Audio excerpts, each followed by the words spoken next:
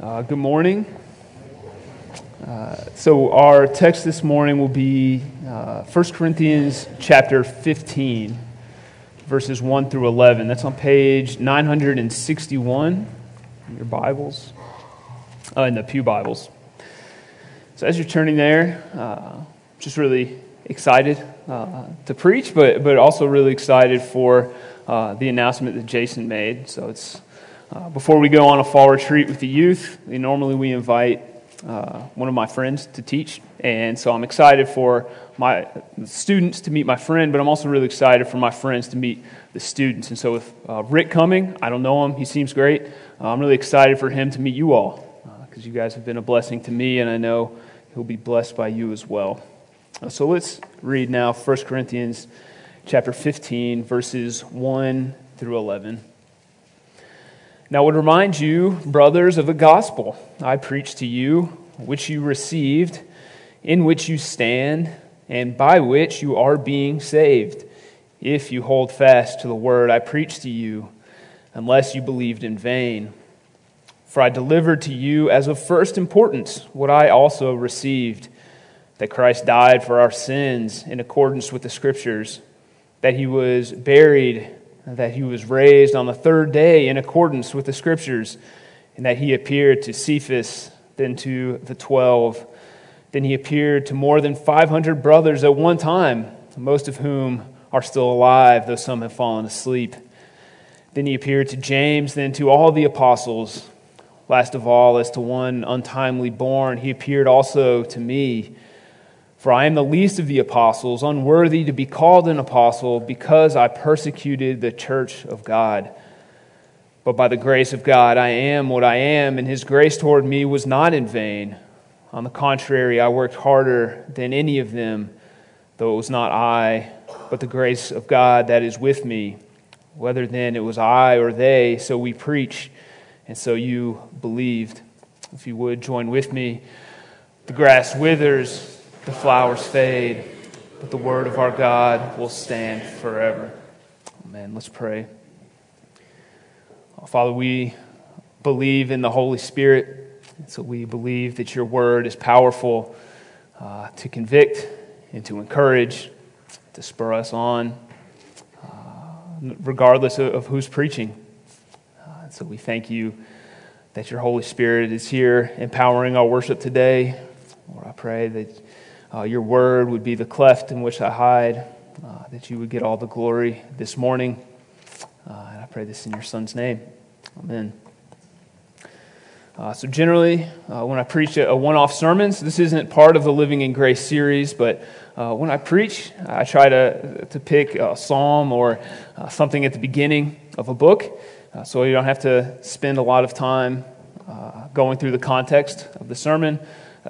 That's not the case today. There's only one chapter left in 1 Corinthians, so we chose basically the end of the book. So we'll do a quick recap of the entire letter of 1 Corinthians really quickly, because it's great. All right, so we've been going through it down in the youth, and it's good because Paul covers just a lot of different things in 1 Corinthians. And so we think of some of just the most well-known passages in 1 Corinthians. We think of, he starts out with the divisions in the church. Then he talks about food sacrificed to idols. He goes on to talk about immorality and marriage and love and spiritual gifts. Right? Paul talks about all these different things, like a teacher that kind of opens the floor for questions. And the students have plenty of questions. And so Paul has a lot of answers. But then when he begins to land the plane here in chapter 15, he wants to make sure that the Corinthians remember the most important thing. He wants to make sure that the Corinthians remember the gospel. We too, we have a lot of ideas and a lot of thoughts, but I think Paul would have us remember the gospel today. Because we forget. Right? We forget it all the time. And so in response to our forgetfulness and the Corinthians' forgetfulness, Paul reminds us of four things in this passage. They're all in your bulletin, so you can follow along there. So Paul reminds us that the gospel is fundamental in the Christian life. The gospel is fundamental to the Christian life. Paul reminds us of the facts of the gospel. Then Paul is going to remind us of the results of the gospel, the outcome. And then finally, Paul reminds us of our response to the gospel. So 4 things. We'll start off then with Paul reminds us that the gospel is fundamental in the Christian life. That statement is pretty obvious. I don't think anybody would disagree with that. I don't think anybody's mind is blown by my creativity on that first point. The gospel is fundamental to our life. But why does Paul feel like he has to remind the Corinthians of the gospel? Well, it's because they forgot about it. Right? That's why you remind anybody of anything, because they forget, they have forgotten, or they're prone to forget it. And we too forget the gospel, right? We're prone to think that we've kind of moved beyond the basics. We've moved beyond the gospel, and now we're ready for specific advice. We would never say that out loud, I don't think, but think about how quickly we move on from the gospel sometimes. So with the youth, I hear this often, say, like, Travis, I know the gospel, I need some advice on how to know what college to go to. Right? Or, I know the gospel, but my New Year's resolutions failed 2 weeks ago. I need some advice on getting my life together now. Or maybe in the past few months, you've thought, all right, we've got the gospel, I understand that. We really need to figure out how to go through a pastoral transition. Right? We're quick to move on from the gospel, but Paul would remind us of the gospel. In fact, verse 3, if you look at it, Paul says that the gospel is of first importance. It's the soil from which all doctrine and godly advice are going to grow out of. Moving past the gospel is like a mathematician forgetting addition or subtraction. It's like a musician forgetting their scales, I think. I don't know a lot about music. Right? It's like an author forgetting to spell, or a hockey player, this is for me, forgetting how to skate. Right? The gospel for Christians is fundamental. It's the foundation of the Christian life because it's at work in every stage of our growth and holiness. It's at work in every stage of our sanctification. So look at the timeline here in verses 1, kind of at the end of verse 1 and into verse 2. So Paul says that the gospel which you received, right? That's the past. That's our conversion when we received the gospel. The gospel in which you currently stand, right? That's our present reality. Right? We're standing in the gospel if we're Christians. And in the gospel by which you are being saved. That's our future hope, the ongoing process of sanctification. That doesn't mean that we're not completely saved now. We are completely saved now, but Paul's talking about our growth in holiness. So we can think of it, we've been rescued from the icy waters that we were drowning in. That's our sin, and we've been hoisted up into that Coast Guard helicopter. So we're saved, but we're not yet home. Right? We're not wrapped up on a blanket on our couch yet. So the gospel is the beginning, the middle, and the end of the Christian life, and it will impact every decision that we make and every struggle that we face and every hope that we have unless, look at the end of verse 2, unless we believe in vain. That means the gospel will save us unless we believe for no reason or unless it doesn't produce any fruit in our life. So remember that warning, unless you believed in vain. So Paul's going to flesh that out in verse 10. So when I was taking notes, I printed the scriptures out in just on a piece of paper so I could scribble on it. And if you draw a circle around, unless you believed in vain, in verse 2, you can draw a line all the way down to verse 10. I wouldn't do that in your Bibles. It makes it hard to read, but that's like a pillar, right? So unless you believed in vain, verse 2, and then in verse 10, his grace towards me was not in vain. So we see this connection, and this pillar is going to kind of hold up the rest of the passage, right? Everything's going to kind of be connected back to that. So Paul's driving home the point that the gospel is never irrelevant, right? It's always applicable to our lives. So no matter what's going on in your life, remember the gospel. And let it be the core of your life, the foundation upon you build every other part of your existence. Don't let it be just a nice piece of advice that has no impact on you. Right? Don't believe in vain. We've all had advice that we don't really listen to. Right? Some well-meaning person gives us some advice and we politely listen, but we don't actually care that much. My favorite example of this was when I was living back in Charlotte. I was in seminary, and me and my best friend went to Chipotle for lunch. Right? So we left campus, went to Chipotle, got some burritos, right? Got a Coke or something, a big soda. And we were going to bring it back to school to eat. And these drinks were massive. Right? You could have probably bathed a small child in how big this cup was. We couldn't eat in the car. We got stuck in traffic. Charlotte traffic is not as bad as Atlanta. It's pretty bad. So we got stuck in traffic. My friend was sipping on the Coke the entire way back. So we finally got back to campus. We sat down to eat. And as soon as we sat down, another gentleman came and saw us drinking these massive Cokes and started off with this, man, do you know how much sugar is in that Coke? Like, do you know how unhealthy that is? You could just eat a handful of sugar instead. You're going to crash after you drink all that, and your sleep schedule is going to be thrown off. We're like, what sleep schedule, right? We're in grad school. But we knew it was true, right? We knew this, gallon of Coke we were drinking wasn't good for us, but we didn't care. And so as the guy finished with, I hope you don't drink all of that. My friend who had been slurping on this drink for 30 minutes now took the last sip, threw it in the trash, and just looked at him. So we believed everything that this guy was telling us, but we kind of believed it in vain because it didn't change our actions.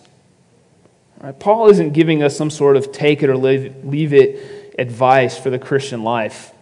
Right? He's reminding us of the core principle of Christianity. The gospel isn't an add-on to what we're supposed to do or what we're supposed to believe or how we're supposed to act. The gospel is fundamental to the Christian life. Secondly, Paul reminds us of the facts of the gospel. Let's look at verses 3 through 7 now.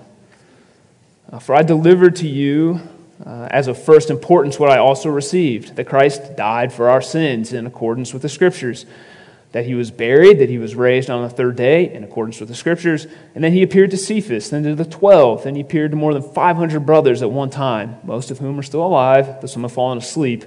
Then he appeared to James, then to all the apostles. So the first fact of the gospel is that Jesus died for our sins. The anointed one, the Christ, took on the full punishment for our sins. So let's look at those two words. Christ died for our sins. So our sins. This eliminates kind of two caricatures that I think a lot of non-Christians have about Christians. And it exposes two false ways of living that we can fall into. So Paul could have said, Christ died for your sins. That would have brought to mind, the overbearing preacher, red in the face, leaning over the pulpit, yelling at the congregation, your sins nailed Jesus to the cross. Your sins are the reason Christ died. But that's not what Paul wrote. Paul could have said, hey, Christ died for my sins, bringing to mind kind of the arrogant Christian. Christ died for my sins. I don't know what you're going to do, Corinthians. That's not what Paul wrote either. Right? Paul writes, Christ died for our sins, showing his own desperate need for a Savior and the Corinthians' need for a Savior as well. So if you're here today and you've been singled out for a sin in your life, or it's been communicated that you're beyond help, then hear the good news of the gospel that Christ died for our sin. You're in a community that goes much deeper than just living near one another. Our community is much deeper than cheering for the same football team or having similar hobbies. Church, we're bound together by the fact that Christ died for our sins. But let's also emphasize the rest of that sentence. Christ died for our sin. Our sin, right? Not our character flaws or our oddities or our shortcoming, but our sin, our rebellion and treason against the holy God of the universe. And that's an integral fact of the gospel, that it was our sin that separated us from God. So when the world tells us, you're not sinning, right? You're just following your true self. Or they say, there is no sin. There's just difference of opinions. The world is saying that there was no reason for Jesus to die. And the gospel pushes back on that and says, no, there was a problem. There was rebellion. There was sin in my life, but Jesus died for that. Hallelujah. What a Savior. What a loving God we serve. But Jesus didn't just die for our sins. Right? If we keep going on, he was buried and he was raised on the third day. So death is supposed to be the most powerful weapon that the enemy has. So if we're living for ourselves to make a name for ourselves, when we die, it's over. It's game over. But that enemy was defeated. Right? That power, that weapon, doesn't stand a chance anymore. What a powerful God we serve. And Jesus' death and resurrection wasn't just a last-minute project that turned out okay. I know if you've ever been in school, you've worked on a project the night before it was due. That's not what happened here. Look at the repetition in these verses. Christ died for our sins in accordance with the Scriptures. He was buried. He was raised on the third day in accordance with the Scriptures. This was the plan all along. This was the plan from the beginning of time. What a sovereign God we serve. So I've really enjoyed this time where we've had a lot of different preachers. Dr. Koister, hearing him preach has been good, and I really appreciate how he kind of just flows through a sermon. It's very just kind of conversational almost. And I know how important a good illustration is. My pastor in Charlotte would work on his sermons in the morning, so every morning that was sermon time, and his meetings were in the afternoon. And one whole day of sermon prep was just for illustrations. I just thought it really, drive the point home. People remember that. So 20% of his time was for making an illustration. But as I tried to think of a good illustration for the gospel, nothing seemed adequate. And maybe that's the point, right? If the gospels were a work of fiction, they would be the greatest story ever told. But they're not fiction, right? And it's still the greatest story ever told. Right? Jesus really lived, and he really died for our sins, and then he really rose again, and we really forget that sometimes. Right? Our lives get in the way. I know life is hard, right? We're focused on the playoff games that are happening this afternoon, right? Monday morning meetings, the upcoming tests that we have, all the work we have to do around the house, right? All this stuff fills our minds, and we forget about the gospel. That's why Paul reminds us of the facts of the gospel here. So our first 2 points have been that Paul reminds us that the gospel is fundamental in the Christian life, and then he reminds us of the facts of the gospel. But now we see that Paul reminds us of the results of the gospel. In verses 8 through 10, listen to the stark differences kind of in Paul's life in the 2 stages. Then Jesus appeared to James and to all the apostles. Last of all, as to one untimely born, he appeared also to me. For I am the least of the apostles, unworthy to be called an apostle, because I persecuted the church of God. But by the grace of God, I am what I am. So what was wrong with Paul? He was untimely born. That means he was a professional Jew that had missed the fulfillment of Judaism. He was too young to have been called to be a disciple of Jesus. He was untimely born. And then he had persecuted the church. He had killed Christians. He was unworthy to be called an apostle, but despite this unworthiness, he was still an apostle. That's still what he was called. So he starts off this letter to the Corinthians. If you look at in chapter 1, verse 1, he said, Paul, called by the will of God to be an apostle of Jesus Christ. So what changed? He was unworthy to be called this, but he was still called that. What changed? He changed. The gospel changed him. And when theologians talk about the death of Christ, they generally break it down into 2 parts. It's called propitiation and expiation. There's a quote in your outline by Shai Linne. He's a Christian rapper, and he explains the difference between propitiation and expiation much more cleverly than I can. and also it rhymes, so it's helpful. But basically, propitiation means that the death of Christ satisfied the wrath of God, right? We just sung about that. And expiation means that the death of Christ washed away the guilt or the stain of our sin. So the wrath that God had built up towards Paul for killing his people, Jesus took that on the cross. And that stain or that reputation of being a Christian killer, Jesus took that too. And that's why Paul is called Paul the Apostle and not Paul the persecutor. Because Jesus took the stain of his previous sin away. I had a friend who interviewed at a church a few years after I got here in another state. It was actually the same guy I was telling you about earlier. His interview, they asked him some practical questions, gave him some scenarios and asked, like, how would you respond to this as a pastor?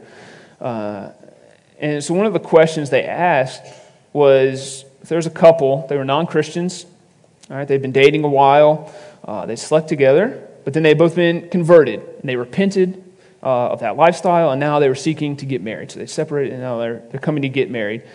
Could the woman wear a pure white wedding dress, even though by her own admission, right, she wasn't pure? My friend thought about it, but he thought about it a little bit too long, and so the pastor interviewing him answered for him. He said, yes, she could. The precious blood of Christ has cleansed her from her sin, and so she will stand in front of the God of the universe without a hint of that sin, without a stain on her, and so she can stand in front of us too. And so if you've ever wanted to run from God because you think you're still tied to your sin, you're not. Right? Paul is no longer Paul the persecutor, and you're no longer, your name, the adulterer, or the thief, or the dropout, or the addict, or the convict, or the fornicator. In the eyes of the Lord of the universe, you are, your name, the child of God, and that is the result of the gospel. Only the result of the gospel. So Paul has reminded us that the gospel is fundamental in the Christian life. He's reminded us of the facts of the gospel and the results of the gospel. And now our last point, Paul reminds us of the response to the gospel. Now the gospel is good news. Right? It's life-changing. It's almost like you've won the lottery. And how many of us would never work again if we won the lottery? Not me. How many of us would never work again? But Paul wants to make sure we don't do that. Now, remember that word, in vain, that we talked about? That pillar from verse 2 to verse 10. Right? Unless you believed in vain, but his grace towards me was not in vain. The gospel produced something in Paul. He had not believed in vain. And so he worked hard from that. So I think it was J.I. Packer that said this. And he said that the entire gospel rests on getting the order correct here. So grace changed Paul, and so he worked. That's the gospel. But if you flip it around, Paul worked hard, so grace changed him. That's a lie from Satan. Paul had gone from working hard to earn God's favor by killing Christians to working hard because of God's favor. And what's true for Paul is true for us too. And so the application isn't now to turn the focus inward, right? We've been talking about Jesus. Don't think now, man, I really need to work hard. Right? This isn't a new age motivational pep talk. Right? The application isn't that. Right? The application is, man, isn't Jesus wonderful? Isn't the gospel beautiful? Isn't it worth everything that our lives have? Isn't the gospel worth working for and worth striving for? Isn't spreading the glorious message of the gospel of Christ in our homes, in our neighborhoods, in our schools, and across the world, isn't that worth straining for? Because it's not easy. It's hard. Church, we could scrub for eternity and not be able to expiate the stain of our sin, and we could self-flagellate forever and not propitiate the wrath of God. But Jesus died for our sins, and he rose again, so looking to him, we can work hard for the kingdom of God. And Paul gives us an insight into how he does this in 2 Timothy. So he's in jail at the end of 2 Timothy. He's waiting to be tried. He's about to be killed. But in 2 Timothy verse 4, he asks Timothy to bring him three things. He asks Timothy to bring him his cloak, his books, and then he says especially his parchments. So these aren't law books. Right? He's not using his last days to try to find a loophole in the legal system so he can defend himself. He's asking Timothy to bring him the Scriptures. See, Paul had a singular focus on God's glory even in his last days, and so he works hard to bring God the most glory he can, and so everything flows from that. But in reading the Scriptures in his last days and some of the darkest times of his life, I'm sure Paul reminded himself of the gospel that had changed him. And he reminded himself that the gospel was foundational in his life. He had reminded himself of the facts of the gospel, that Jesus had died for his sins and had been raised 3 days earlier. He reminded himself of the results of the gospel, that God's wrath had been satisfied and the guilt and the stain of his previous sin had been washed away. So he reflected on his response to the gospel, having the fertile soil from which his work grew. And so Paul was able to face death confidently. And so that's true for us as well. So let's pray now and reflect on the good news of Christ. Lord, we thank you for who you are and what you've done for us as individuals and as a church. Lord, we oftentimes are held up by our sin. We remember what we've done in the past, and we think we can never escape from that. It's like a shadow that follows us. But we bring you praise that, God, you don't remember our sin. There is not a single drop of wrath left for us because of our sin, because of the sacrifice of Christ. And so, Lord, we praise him. I ask that we would be motivated to work hard, not to earn your favor, but because of your favor. Lord, let that love be the springboard from which we work off of. Be glorified now as we continue to worship you, I pray. I pray in your Son's name. Amen.